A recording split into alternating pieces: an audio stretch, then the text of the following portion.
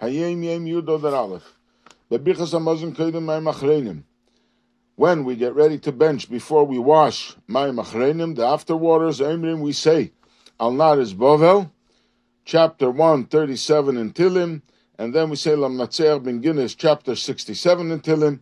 Then we say Avarchah, which is a compilation of psukim from Tilim and Keheles, and then we say chelek, which is a posuk in Eiv.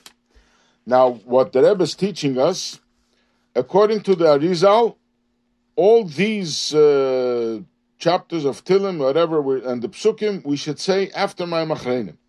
But the Alter Rebbe says we should say it before mayim acharonim, and the Rebbe establishes that we say it before mayim acharonim. Now, the reason we say al naharos Bavel is because the Zohar says that when we ate our full and we're satisfied, we should remember and be concerned about the Yisrael, that it is destroyed. So therefore, we talk about al naharos Bavel as we wept by the rivers of Babylon when we went to exile and we remembered Zion. And the next chapter, Lamenatzeiach, again in one of the Sidurim of the Arizal, it is not published. So the Rebbe says that we do say it. And actually, in those Sidurim that say that we do say it, we have to say it after mayim acharonim. So the Rebbe establishes we say it before mayim acharonim. Then the posuk zeh chelek odom rosha, we do it before mayim acharonim. Now the reason we say this posuk, which is a posuk from Eiv, because it talks about the wicked people of Sodom. And when we wash mayim acharonim, one of the reasons is also to wash away the salt of Sodom, the melach Sodomis. So in Arizal, actually, it says that we should not verbalize it because this is something only for special people to say. We should only think it.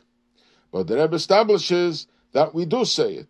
The Shara also argues that the Alter Rebbe did not put it in the Siddur, and this is not from the Alter Rebbe's Nusach, but the Rebbe establishes that this is the Nusach, and we are saying it before benching. This was during weekdays, but now the Rebbe says, Tachanun, a day that we do not say Tachanun, like Shabbos, Yom Tov, Rosh Chodesh. Then we say Shir hamaalos beshuv, chapter 126 in Tilim. And then Livnei Korach, chapter 87 in Tilim. And then we go back to the psukim Avarchah from Tilim and Keheles, and chelek from the posuk in Eiv. So the reason we say Shir hamaalos beshuv, again, is for this reason that Shir hamaalos reminds us of Eretz Yisrael, but because we don't say Tachanun, so we don't cry and lament like we do every day, but rather we talk about the rejoicing. Our mouths will be filled with laughter when we return to Zion.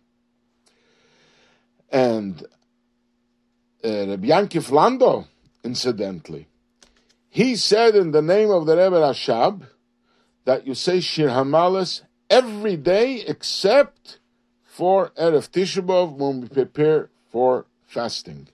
But the Rebbe establishes that we only say Shir hamaalos. Some days we don't say Tachanun, but we say al naharos Bavel all the other days of the year. There's also a tradition that Reb Hillel Paritcher would try to avoid saying al naharos Bavel at all costs. He would always say Shir hamaalos if he only can. Achar mayim acharonim, Vaydaber eilai. After we wash mayim acharonim, then we washed away all the negative. Then we say Vaydaber eilai, which is a posuk in Yecheskel that talks about the holy table standing in front of Hashem.